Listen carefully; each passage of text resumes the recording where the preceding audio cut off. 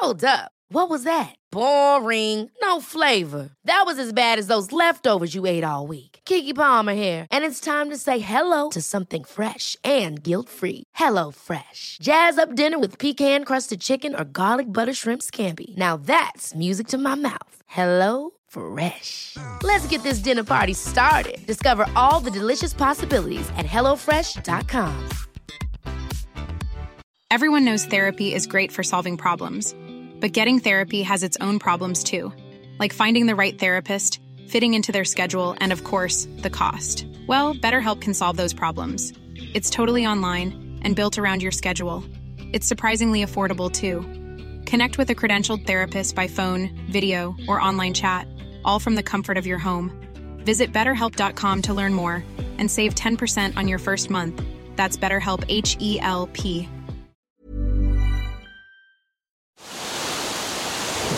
This is the Ocean Protect podcast, talking about the issues that face our oceans and what we can do about it. Presented by Ocean Protect, committed to change. Kimberly Bolton, welcome to the Ocean Protect podcast. Thank you so much for having me. Oh, look, it's a pleasure. The pleasure's all ours. How are you, Jeremy? Mate, I'm good, mate. I'm good. How are you? Oh, just living the dream and keeping it real. Now, Jeremy, you haven't met Kimberly before, and I actually only met Kimberly for the first time a couple of weeks ago. We were both at the Climate X conference in Sydney, and I bumped into Anita Colony from Ocean Lovers Festival, and she said, you got to talk to Kimberly Bolton. So I got myself over there, and I was pretty amazed. I have to be said. It takes a lot to impress me, and I was impressed. That's not true. That's not true. I'm glad I was impressive. It was super exciting. And look, we're going to be talking about, I guess, alternatives to single-use plastics. But look, for those who don't know Kimberly, and includes Jeremy, Kimberly is the co-founder and CEO of Carapack. We always love to get a backstory, but I think we probably should start by asking, what is Carapack? Yes, so Carapack has developed a range of plastic alternatives for single-use plastics, and we're calling it a shrimple soft solution because we've developed a range of different types of plastic films made from crustacean shell waste. So prawns, crabs, lobsters, shrimp, the shells that people don't eat from those crustaceans, we can take that actual food waste and make it into beautiful, what looks and feels and works like plastic, but it's actually a shrimple soft solution. And then once people are done with it, it is very quickly biodegradable and compostable and actually adds a lot of benefit in the soil when it does break down, and it's also ocean dissolvable. I'm keen to listen about this technology. I think it's amazing, and there's a few of them cropping up, so I'm definitely keen. But I sense a bit of a South African accent there. Whereabouts are you from? Yes, nailed it in one. I'm from Johannesburg. Joburg, fantastic. Yeah. No, I was lucky enough 10 years ago to spend a bit of time through your beautiful country. My godfather lives in Joburg. Went down, did a little bit of Cape Town, Durban. I went right around the place. It was very beautiful. Magical. I like to call it a high risk, high reward sort of country. True. How long have you been out for? I've been in Australia for about 5.5 years now, which is pretty wild to me. I feel like it's flown, but absolutely love it here. We should dive into this backstory. So, look, how does this all begin? So you've come up with this whiz-bang wonderful idea to help us solve the plastic crisis. And look, people are familiar on this show with the plastic crisis. We talk about it all the time, but we love talking about solutions. So, but the backstory, how does this all begin, Kimberly? How did you become interested in plastic pollution and trying to solve it? Well, growing up, I was always almost an avid activist for the environment and absolutely just loved nature. And obviously growing up in South Africa, I was so lucky to be surrounded by incredible wildlife and beautiful national parks and natural scenery. And I've always had just such a great appreciation for how ecosystems work and how integrated animals are and the oceans and whatnot. I just was very involved as a child growing up, and have also then been obviously very concerned about all the problems facing the environment and how us humans can have an impact, both positive and negative, and how we can really be almost agents of change. in that space. And so I was very passionate about this. And so I ended up going to the University of Cape Town and did a degree in environmental and geographical science and economics. I told my parents I wanted to save the world and make money. Hey, that's a great combination. Nothing wrong with that. And they were like, well, good luck with that. We back you. So that was great. And then ended up moving to Sydney to do a degree at the University of Sydney in business sustainability and strategy and innovation. Basically, while I was at Sydney Uni, there was this fantastic program that was put together called Inventing the Future. And it basically took people from completely different disciplines, shoved them in a group, gave them a big world problem, basically taught us in terms of different thought processes of how to think of these different problems from like an engineering perspective, a business perspective, a science perspective, and a design perspective. And through that program, actually sparked the idea of Carapack. And I was put in a team with someone from chemistry and agriculture, and I come from more of an environmental and business sort of space. And our challenge was the big, ugly plastic problem that's facing the world. And we really did a deep dive into like existing solutions and did an analysis in terms of why haven't they been adopted yet? You know, there are so many solutions out there. And we didn't really understand why they haven't been used, because it's a bit of a no-brainer for us. The plastic problem is really huge and it's got all of these adverse effects. And we found that although current biodegradables or recycling solutions exist and they are much better than plastic, there was still a big gap in the market. And we really wanted to do a deep dive into that and see if we could design a solution. And I think I found with Carapack and the technology we've developed here, we can address each of those little downfalls that we've seen in various other models. And we're really excited about pushing this forward. When you say what are the downfalls in the other models? I mean, when we did the deep dive into the plastic problem, there's basically, I think of it like three different ways where you can actually really address it. You can either replace particularly single-use plastics with reusable options, which are fantastic, like reusable water bottles and whatnot, but they are almost limited to certain use purposes. So like at home, takeaway cups, containers and whatnot. And the plastic problem or the plastic use is so much bigger than that. And then you've got recycling solutions. And I feel like conceptually recycling is fantastic, but practically it hasn't really been implemented that well. I mean, there's been recycling for the past 50 years and only really 9% of plastic has ever been recycled. And that's to do with faulty collections, contaminants, and it's not necessarily a full cycle. You have to add virgin material after about 4 or 5 times. So it's not an infinite loop. You still have to add extra petroleum products into the market in order to actually create a full recycling model. Then there's the breakdown solution. And I think that's actually got a lot of promise in terms of if you're looking at, you know, long supply chains and how, you know, as us as consumers actually end up with plastics in our hand. You know, it's not necessarily because we've got long supply chains, like farmers and products come from all over the world. The fact that we end up with a plastic wrapper in our hands and have to dispose of it on site, there is kind of limited solutions, and we need in terms of disposal. I mean, only 1% of Australians really have access to composting bins, and even in terms of recycling and the throwaway stages of that, you know, there's only limited facilities on site in Australia and across the world. I mean, even if you look in Africa, we don't necessarily have the facilities to deal with the waste that come from these global systems and long supply chains.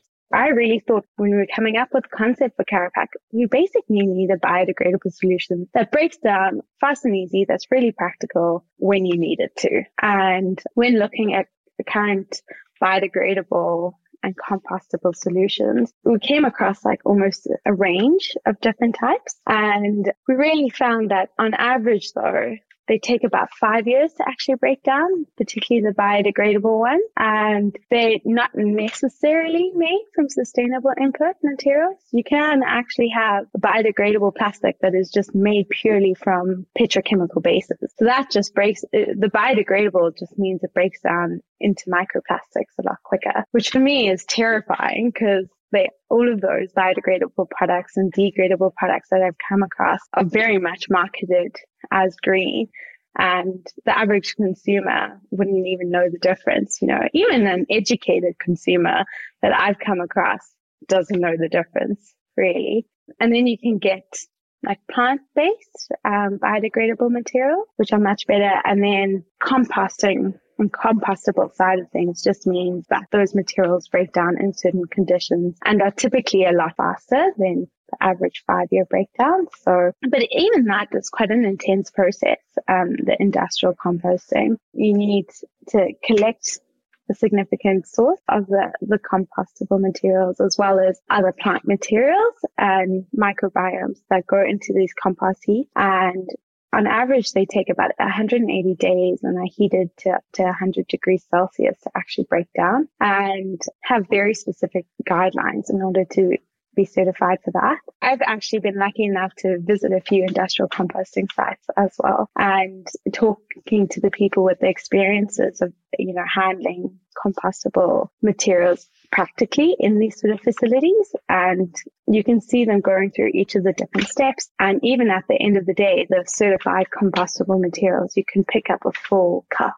after that 180 days at up to 100 degrees Celsius. So it's not necessarily actually working within the system. And as consumers don't have access to those bins, even if you're looking at like takeaway containers and whatnot, it is a lot like PLA based takeaway containers and cellulose based containers. They're fantastic and they are much better than traditional plastics. But when you're walking around with your little coffee cup or takeaway container, the best possible throwaway solution we have here in Australia is to go into landfill, because we don't have composting bins readily and easily accessible. And yes, that infrastructure can be built, but I still think there's a huge gap in the market for a practical solution that anyone can throw away and just be rest assured that they're doing good and that it will break down and it's in the right ecosystem for that to do it. No, you're right. Even with, sorry, if I can interrupt. Yeah, look, we're engrossed because it's good when we don't talk.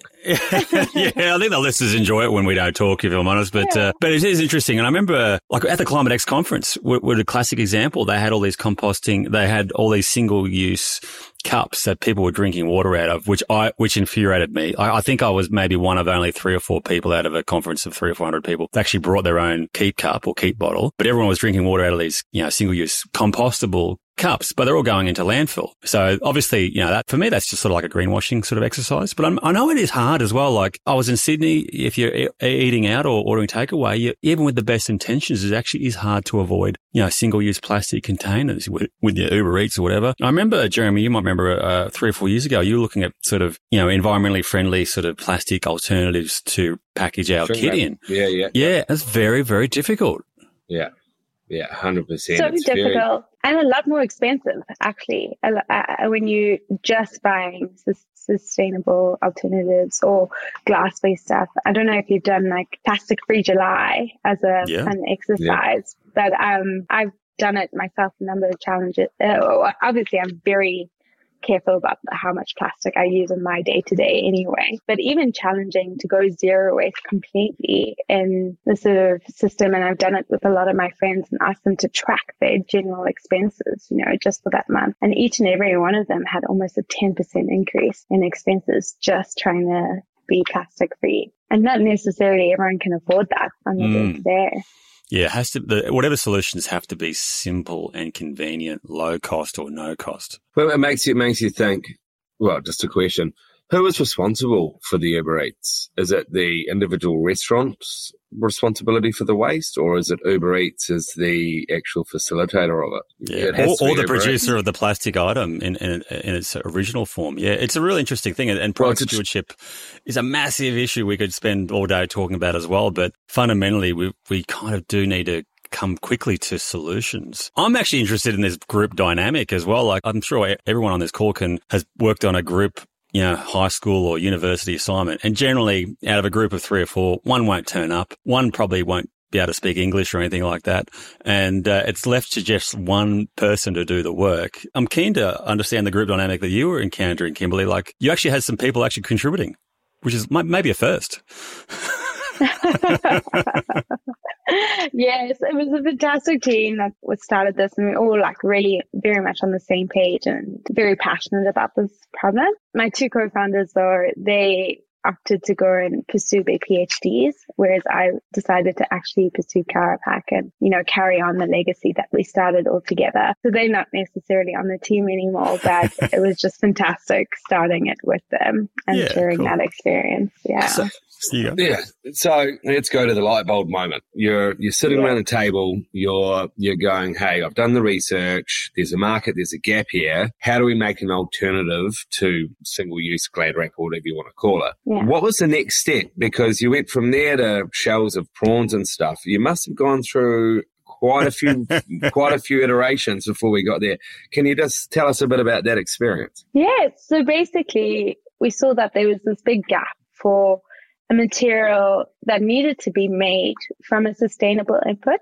It needed to break down practically and quickly whenever you needed it to, but last for the entire timeline of the packaging conditions, And we also really did see that, there is actually a lot of value in packaging itself. And it's not necessarily the single-use nature of packaging that is a problem, because it's really helpful in terms of storage and unitization, transporting, and even like in the food industry, packaging itself can account for saving about 40% of food waste just from preventing those products from being broken or even exposed to various microbes and whatnot. So we definitely wanted to go and build like a nice packaging in that space. And we wanted to create it from a sustainable input source. So we really did a deep dive into long chain carbon molecules that occur in the environment. So all the cellulose, all the sugars,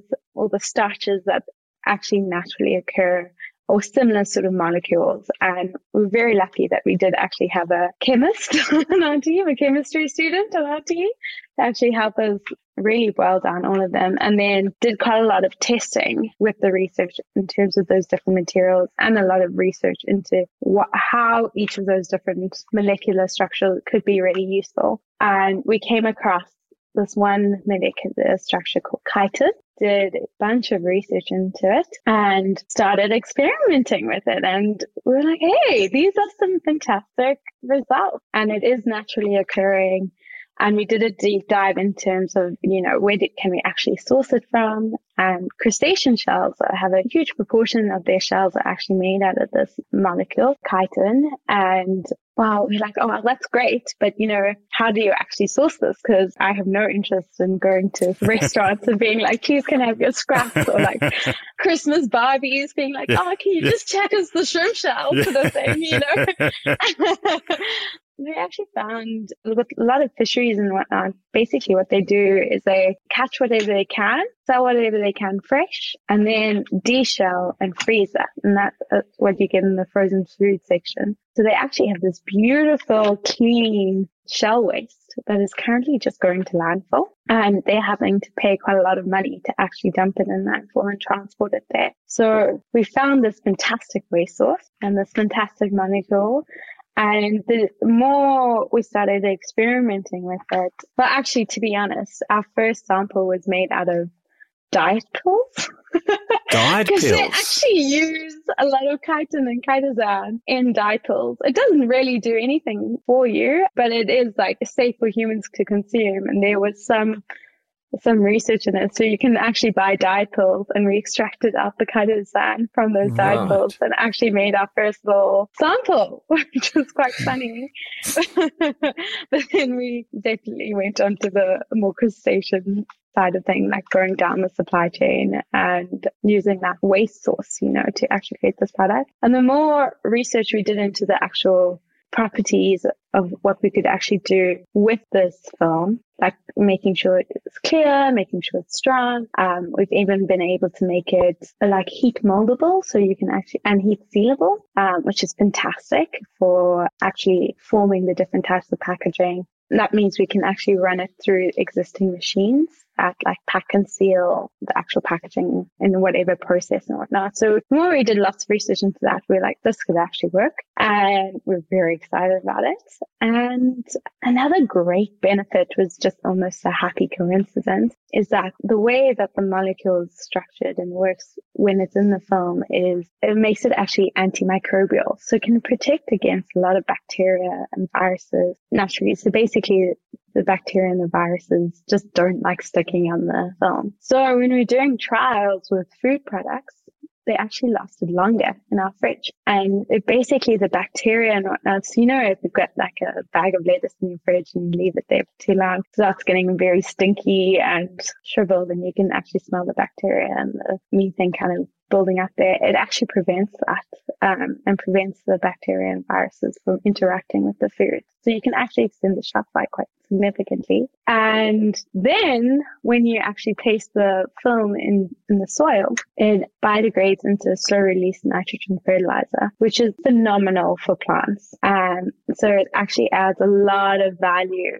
in that soil material and can protect against nematodes and various other diseases within the soil as well. So it's fantastic for plant growth. And that was also a very fortuitous discovery when actually doing the deep dive into this material. Now, sure, there's, it's your technology, but can you tell us a little bit about the process? So we get the shells from the source. What do we do next? Can you share on your secrets, or is that, IP and, all that? I mean, just let us know as much as you can.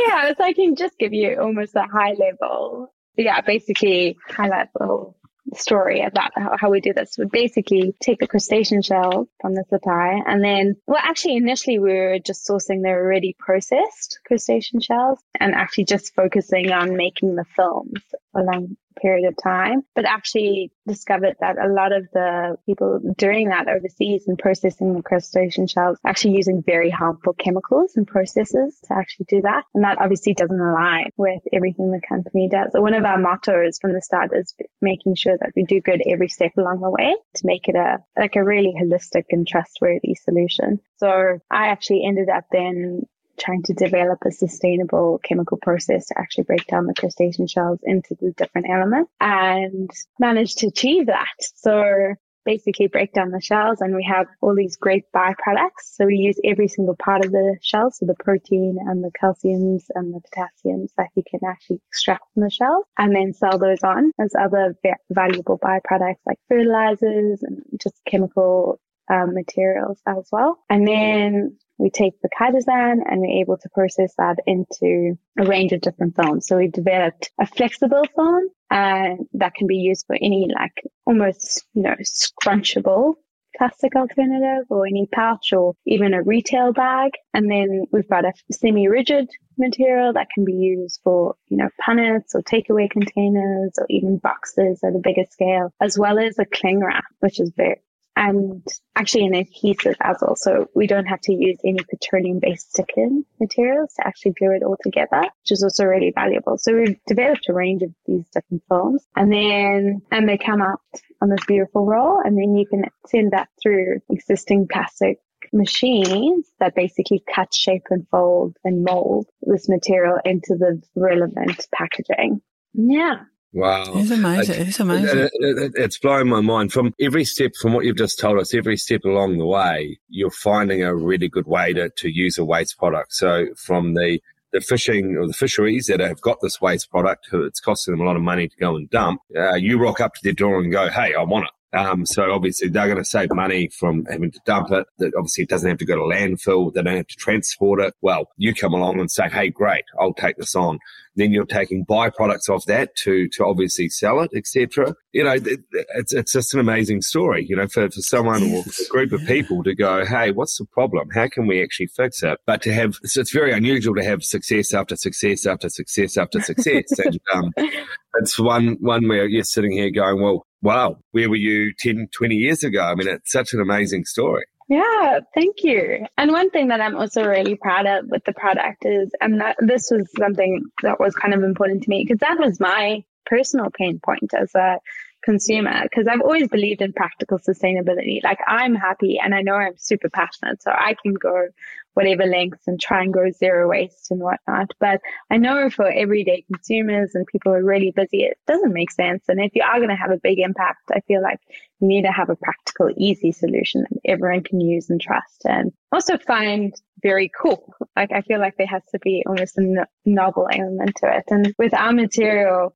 literally anyone can chuck it in a pot plant or a garden or even a home compost bin. And it literally takes 3 to 6 weeks and it completely breaks down. And you can actually significantly see, I've had like all of these pot plants and half I throw Carapac in afterwards and half I don't. You can see a dramatic difference in terms of the growth of those plants and how healthy they are, which is quite cool. And then also, if you don't have access to a garden or a pot plant or compost bin, because not a lot of people do, especially in apartments, you can also just chuck it in a bucket next to your sink. It takes between 24 and 48 hours to actually fully break down. And then you can literally wash it down the drain and you can actually see that happen or flush it down the loo. We've designed the material to be water resistant so that, like, if it's on shelves or using it and it starts raining or there's like a cold drink in your shopping bag and it has some condensation, it'll still keep the structure and whatnot. So it is water resistant, but when you fully submerge it in the water, it actually will break down. And that's very specifically designed so that if it does end up in ocean environments, it'll break down and actually just act as food in those systems. So like if fish and turtles nibble on it, it's essentially like they're nibbling on a crustacean shell, which is part of their natural ecosystem. To summarize, so you're basically taking a waste product, turning it into an alternative to single-use plastic. Ticks all the boxes in terms of functionality and strength and usability, etc. Well, after that product or item is used or consumed, you can either put it in your compost bin, put it in your garden, or soak it in water and put it on your pot plant as fertilizer. It just seems like it almost sounds too good to be true.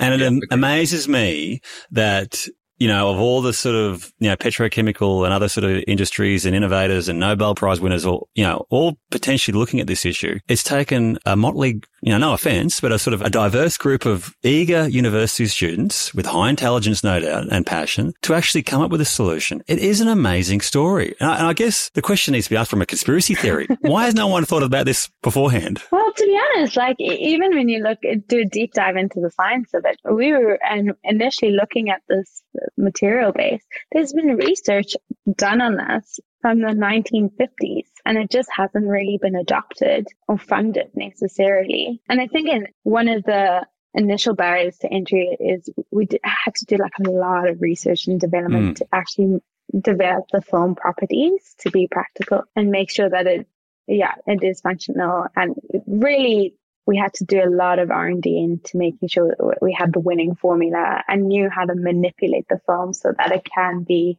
used for different use cases. And so that's the first barrier to entry. And then the second barrier of entry into like actually making it globally adopted is actually scaling. And that's the challenge that I'm tackling on at the moment, is really trying to scale this technology, because it's a slightly different, that initial step to take it from the actual processed shell waste into the plastic films is fundamentally different to plastic and actually other biodegradable bases. It's a slightly different technology, but I've designed a process in-house that I believe we can actually really overcome that. And that is now my next big challenge. I've been working with some fantastic engineers and we're looking to build, I'm calling it, instead of my minimum viable product, I'm calling it my minimum viable factory to just basically prove the scalability of the materials. And once that's built, we can actually do large scale trials and hopefully get this on shelf. If you're looking for plump lips that last, you need to know about Juvederm lip fillers. With Juvederm Volbella XC and Juvederm Ultra XC, your lip look, whether it's subtle or bold, can last up to 1 full year with optimal treatment and no additional maintenance. Find a licensed specialist and see if it's right for you at Juvederm.com today. That's JUVEDERM.com. Add fullness to lips in adults over 21 with Juvederm Volbella XC or Juvederm Ultra XC. Do not use if you have severe allergies or a history of severe allergic reactions, or if you're you're allergic to lidocaine or the proteins used in Juvederm. Tell your doctor if you have a history of scarring or taking medicines that decrease the body's immune response or that can prolong bleeding. Common side effects include injection site redness, swelling, pain, tenderness, firmness, lumps, bumps, bruising, discoloration, or itching. As with all fillers, there's a rare risk of unintentional injection into a blood vessel, which can cause vision abnormalities, blindness, stroke, temporary scabs, or scarring. For full, important safety information, visit Juvederm.com. One size fits all seems like a good idea for clothes until you try them on.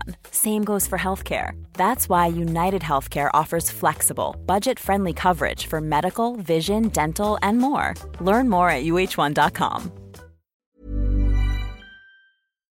Couple of questions. How much raw waste does it take to produce one roll of cling wrap? Do you have any rough estimations? Is it a ton versus, Actually, like a small bit goes a long way. You can actually create basically like a strawberry punnet or like just a normal food takeaway in a tray from basically the shells of maybe 1.5 prawns. Oh, wow. So it's actually... It's not as intensive. And there is a huge amount of that crustacean shell waste. So there's about 8 million tons just produced around the Asia Pacific region. So Australia, Asia Pacific, produced every single year.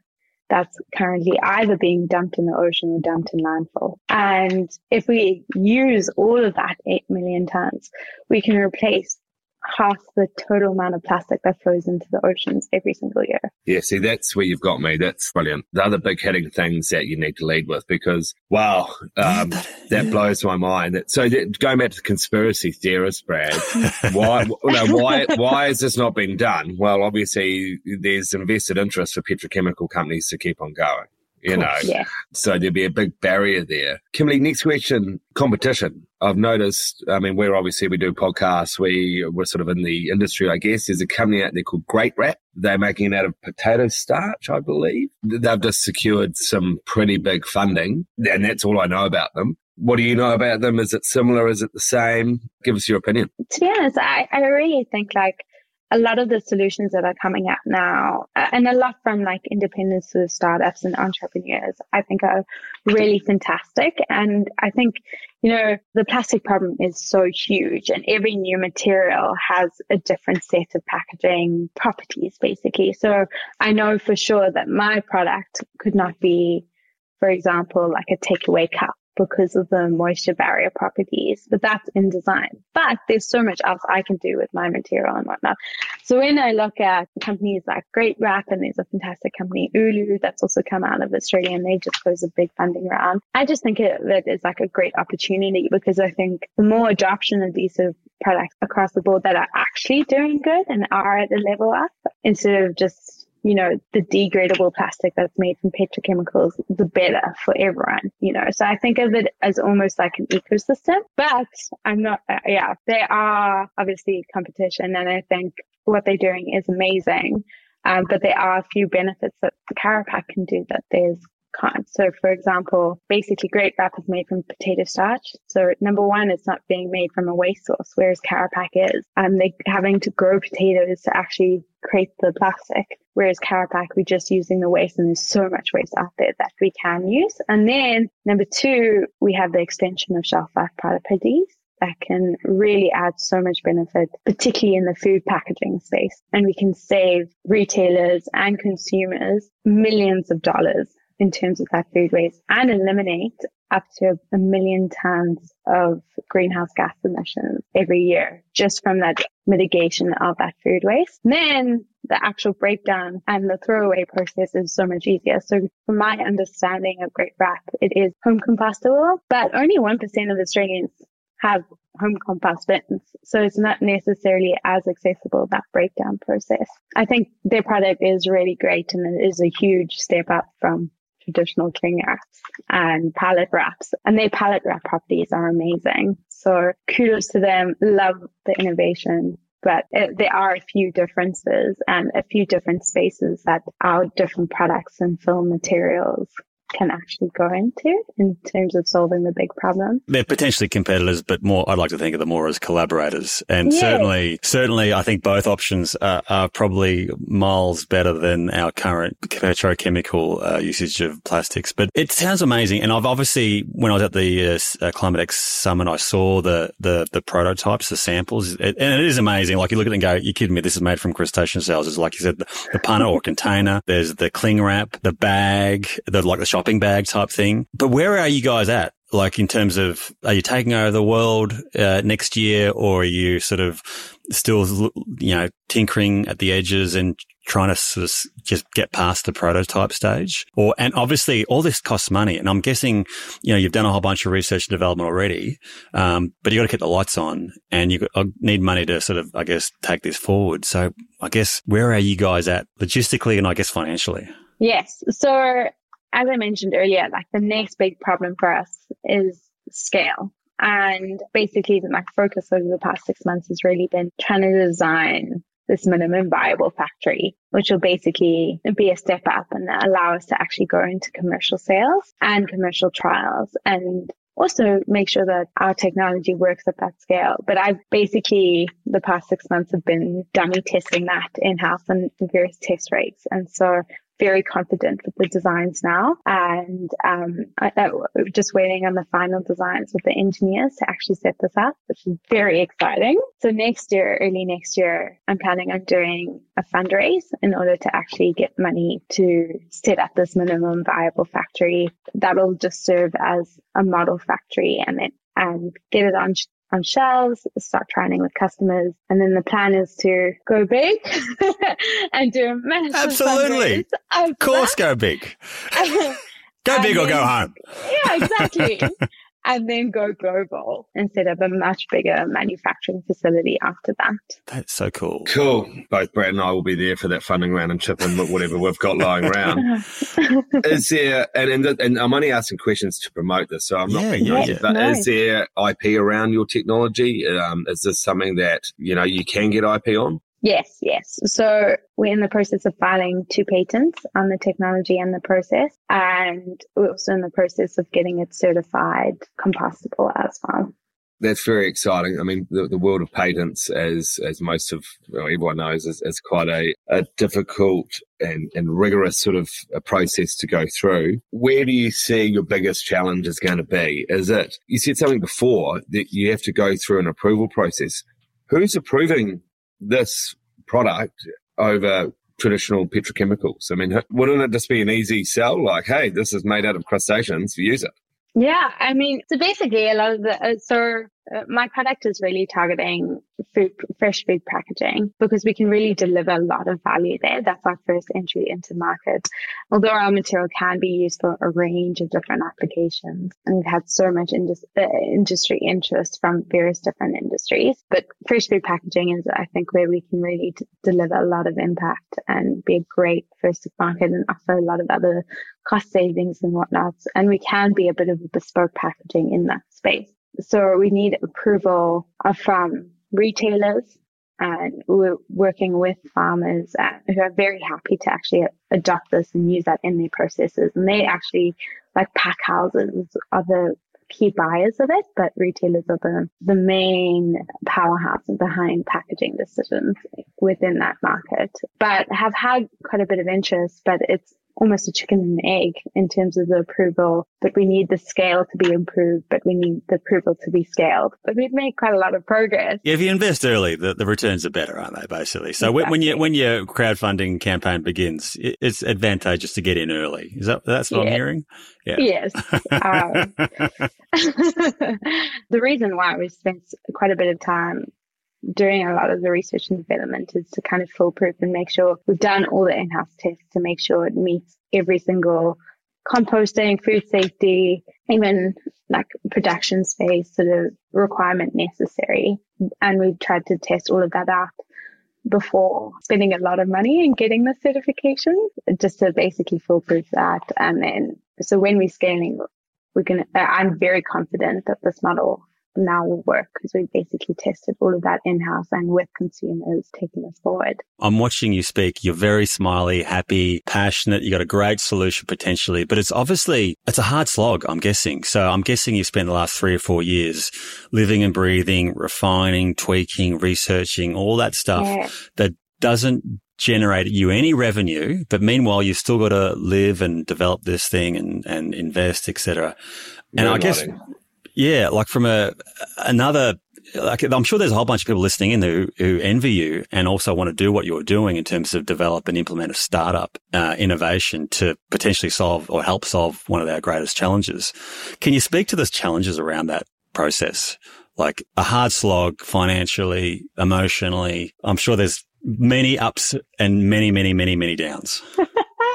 Yes, it depends what week you catch me. I always tell my friends, because like some weeks I'm like, this is the best job ever. And then some weeks I'm like, why am I doing this to myself, But at the end of the day, I really believe in what I'm doing and obviously derive a lot of purpose from it. And up until this point, we have had a lot of iterations with the company and various plans. Did not go according to plan because of COVID and lockdowns and us not being able to access any facilities, do various tests and set up scaling and whatnot. So we've had many knockback, but I've also been really lucky and worked hard to actually create lots of various other opportunities and have been supported by a lot of grants and have won quite a few pitch prizes and put ourselves out there. And that's actually supported our funding journey up until this point. So been very lucky, but also have created opportunities to get that sort of funding. So to other founders or aspiring founders, just put yourself out there and pitch as much as you can. And there's so many opportunities within the startup ecosystem, and it's a very supportive startup ecosystem, particularly here in Australia, which has been really great. But yeah, going forward, I am commencing a big seed round in order to actually fund this manufacturing facility, which is also a very exciting challenge going ahead. Okay, Debbie Downer, question for you. Yeah. Agricultural runoff and specifically nitrogen runoff is a big problem throughout, many countries. Say, for instance, this goes global, goes great guns. We all start putting heaps of nitrogen into our gardens. Have you done or put any thought into, what happens if we put too much nitrogen? Because we at Ocean Protect, we develop products that take nitrogen out of stormwater. So could you talk to that a little bit? Yeah, so in terms of the actual material, it's actually a very low level of nitrogen. It's a slow release in the soil. So basically, the way that the material actually breaks down creates initially almost like a gel around the plants and whatnot. It's particularly good in drier countries, and it actually creates a beautiful, almost like a nutrient level, a nutrient pocket for the plant roots, as well as the actual worms and whatnot. And we've actually had quite a few other university students in the soil sciences area do tests on it. And it's worm safe. It has nitrogen in it, but it just delivers it to the plant at a very slow release. So it's not like excessive nitrogen runoff, and it's much better than, and a lot of farmers put down like a lot of ammonia and other nitrogen things on the top of the soil, where this is slowly releases into the roots where it's most valuable. And it is a very low level, but actually just provides a really optimal level of nitrogen to those plants and ecosystems in the soil. Yeah, that's cool. I'll add a couple of other water quality bits and bobs. I think that's great to hear, the slow release for fertilizer, more or less. Couple other points. Number one, I'd far prefer to have nitrogen leaching into my waterways than plastic. Number one. Number two, one of the reasons why nitrogen is a big problem with urban environments is because, and there's a lot of nitrogen in our atmosphere. And when rain falls, it brings a lot of that nitrogen down to the ground level. And if it hits impervious surfaces like car parks, roads, etc., it'll wash often directly into our waterways. And that's the problem. What Kimberley's proposing is basically putting that into a soil environment, which certainly helps to sort of significantly reduce the leaching of that nitrogen. Obviously, nitrogen is actually a good thing for plants. So if we can augment plant growth and thriving, fantastic. I see the water quality issue as being a very, very minor concern for more or less those, I guess, three key reasons, including Kimberley. So that's a real positive. But yeah, good question though. I just am in love with the process. I mean, you go to Woolies or Coles and right now, obviously, nothing's wrapped in plastic because of the great work for the plastic bans, etc. But, if you are going to get fruit or vegetables, and if they were wrapped in, this type of product, then from a hygiene point of view, like Brad's got dirty hands. He goes and puts his hands all over the bananas and he doesn't want them, or whatever, the apples or whatever. There is a hygiene issue there, which obviously by the sounds of this product, it takes it away. Then you go home, you take that wrapper off, you enjoy your beautiful bit of fruit or vegetables or whatever, and then you put that product out in your garden, which makes your stuff grow better and fast. I mean, it's a great, it's it's probably the most amazing closed loop story I've heard in a long time. You're really covering off everything. There's no, but this happens or but that happens. Every step along the way, which is obviously a conscious decision by yourself and your company, it's really ticking all these boxes. So, I mean, take my hat off to you from, the bottom of my heart. I mean, this is one of the exciting things about what we do. Ocean Protect, we get to jump on this podcast. We get to talk to people. But over the last few years, the more and more people that we're speaking to are coming up with these great ideas and are out there actively trying to get it into market. And I love what you said at the very start of this. I want to save the planet and make some money. And that's okay. The only way we're going to save the planet is through capitalism. 100%. If you'd said that 10 years ago, people would probably not be that happy with you, because it was all about save the planet. Let's, capitalism's crap. Well, look, it's not the best thing, but that's our system that we've got, and we're not going to break capitalism. Certainly not in our next few lifetimes. It's just, it ain't going to happen. So working with the current system is what you're doing, and saving the planet, and hopefully making a ton of money, which you can go on to use other things or invent other things. It's just an absolute winner, an absolute pleasure to have you on the show. Oh, no, thank you so much. And I mean, I'm an economist, really. So that's always been a really key focus. And I don't think I've actually really touched on the economics of it. But basically, we did some modeling in terms of the plastic and how cheap it is. And there's that saying, cheaper than dirt, or dirt cheap. We actually modeled plastic, and plastic is cheaper than dirt. So it's actually insane how cheap plastic is as a material. And that's obviously been why it's been so widely adopted, that along with its actual material properties and whatnot. But when looking at the actual biodegradable, compostable and recycling market, I mean, even if you look at the recycled options, a lot of the issues with that is they don't necessarily have as much. It depends on the specific type of plastic. But I mean, even REDcycle now has recently closed down. And one of the main reasons they've cited is they don't have enough end use demand for whatever they can actually make out of that material. So, and it's just a lot more expensive. Whereas also looking at the other alternatives on the market, basically if you keep normal traditional plastics on average as one, cardboard is coming in about 5 to 6 times the price of traditional plastic. And then depending on the exact type, your biodegradables and compostables are coming in about 4 to 6 times the price of traditional plastics. So slightly cheaper than cardboard. And then Carapac, based on our models in terms of how we can scale and whatnot, and the business model, we're coming in about 3 times. And if you factor in the cost savings of food from that extension of shelf life, can effectively come to about 1.8 to 2 times the price of traditional plastics. That's really impressive. I just Googled it then, because that was going to be my next question, Kimberly. But you go on to Woolworths, for 150 meters of Glad Wrap will cost you $10.50. So just to take it out, so the equivalent product would be $30 from you, or there or thereabouts. You know what? People would pay that in a jiffy. If you knew that this was 100%, biodegradable, etc., people would pay it. I mean, Glad Wrap's bloody brilliant. It works, the actual concept of it, it's work. You can wrap your Sammies up or anything in it. You can wrap your fruit handy. Up. It's so handy. And we're going through this process, and you see turtles eating Glad Wrap as if they're jellyfish, and then you can take that out and use that same adverb, but it's using your product, and it's quite good for the turtle. It's an amazing feel-good thing. And I mean, you look at Brad and the vegan movement. People go out and spend a lot of money. Brad's probably got his vegan shoes on. People, you know what I mean? People wanting to do the right thing will pay that money. We drop cash like it's hot, Jeremy. You know it, yeah. And look, and also, like, I'm super impressed by that cost thing. That was my next question as well, Jeremy. So you beat me to it, but that is amazing. But I also think there may not, in the not too distant future, I'm hoping there may not be actually a choice to choose the petrochemical option. We are seeing a progressive ban on single-use plastics, and ultimately, I think another reason we haven't seen as extensive a ban as we would like, I guess, all on this call, is because there's just no other option relative, cling wrap. Cling wrap's great. No one doubts it. But if we can't use it, we've got nothing.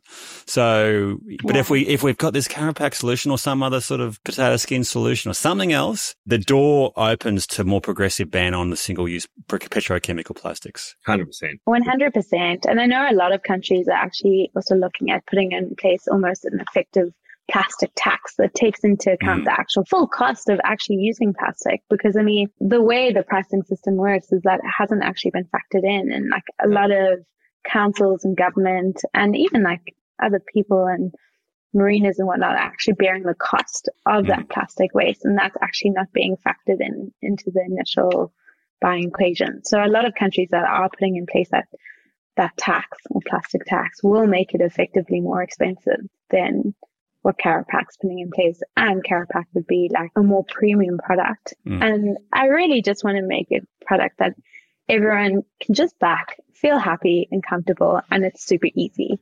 Like no real thought process into it, and just be like, they can feel confident with their purchasing decisions by using Carapac. Well, this has been a hell of a chat. I feel as though we could talk to you all day, and I say this every time, as Jeremy knows, but we probably do need to let you get back to it.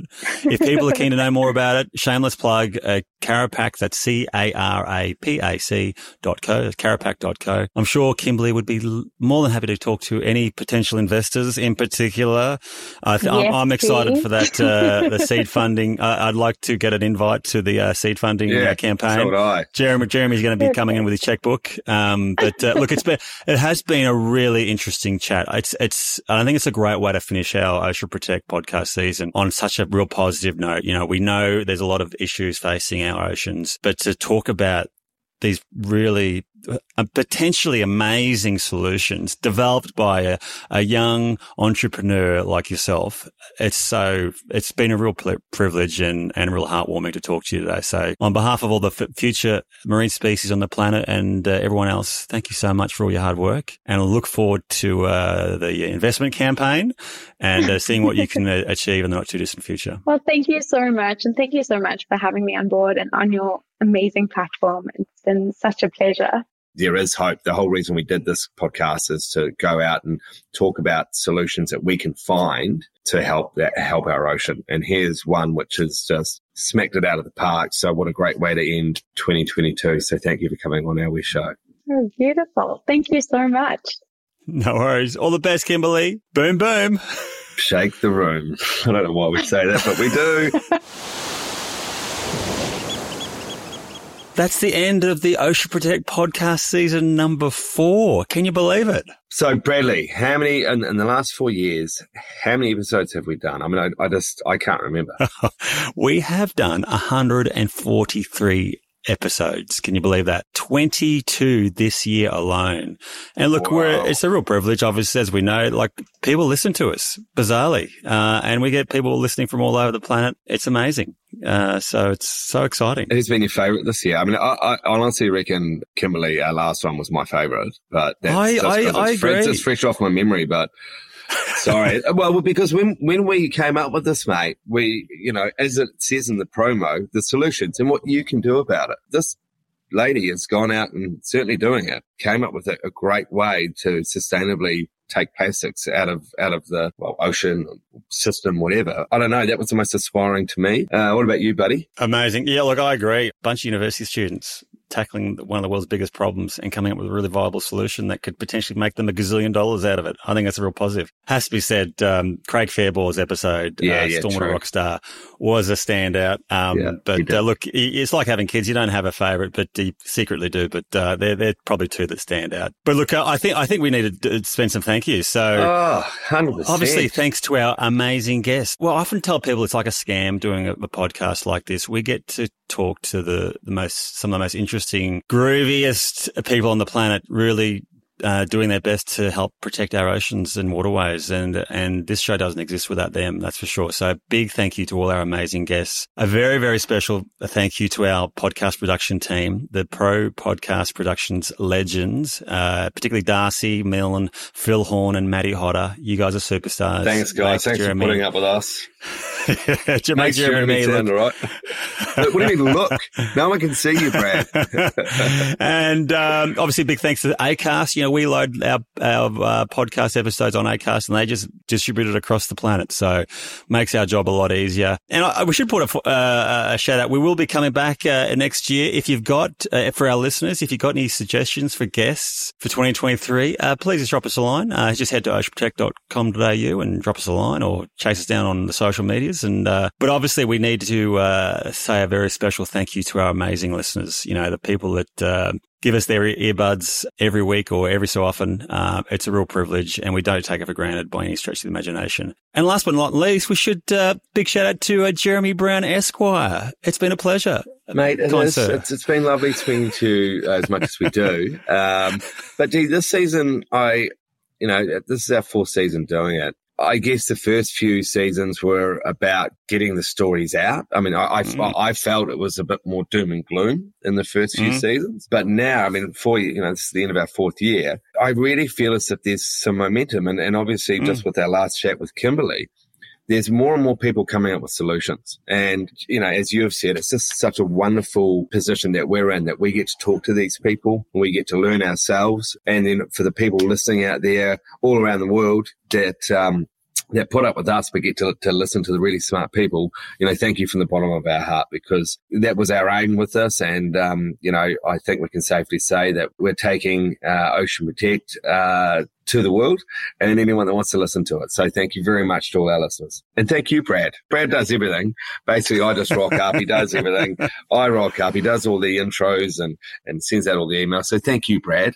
From the bottom of my heart. It's a privilege. And we don't say that flippantly. It genuinely is a privilege to do this show, and it's a wonderful opportunity. And I hope we make the best of everyone's time and energy, and looking forward to season 5. And last but not least, wish everyone a happy Christmas and a super new year, and look forward to seeing everyone or hearing everyone early next year. We'll come back in March and drop truth bombs and have a blast doing it. Boom, boom. Shake the room. Thanks for listening to the Ocean Protect podcast. If you'd like to find out more about us and what we do, check us out at oceanprotect.com.au.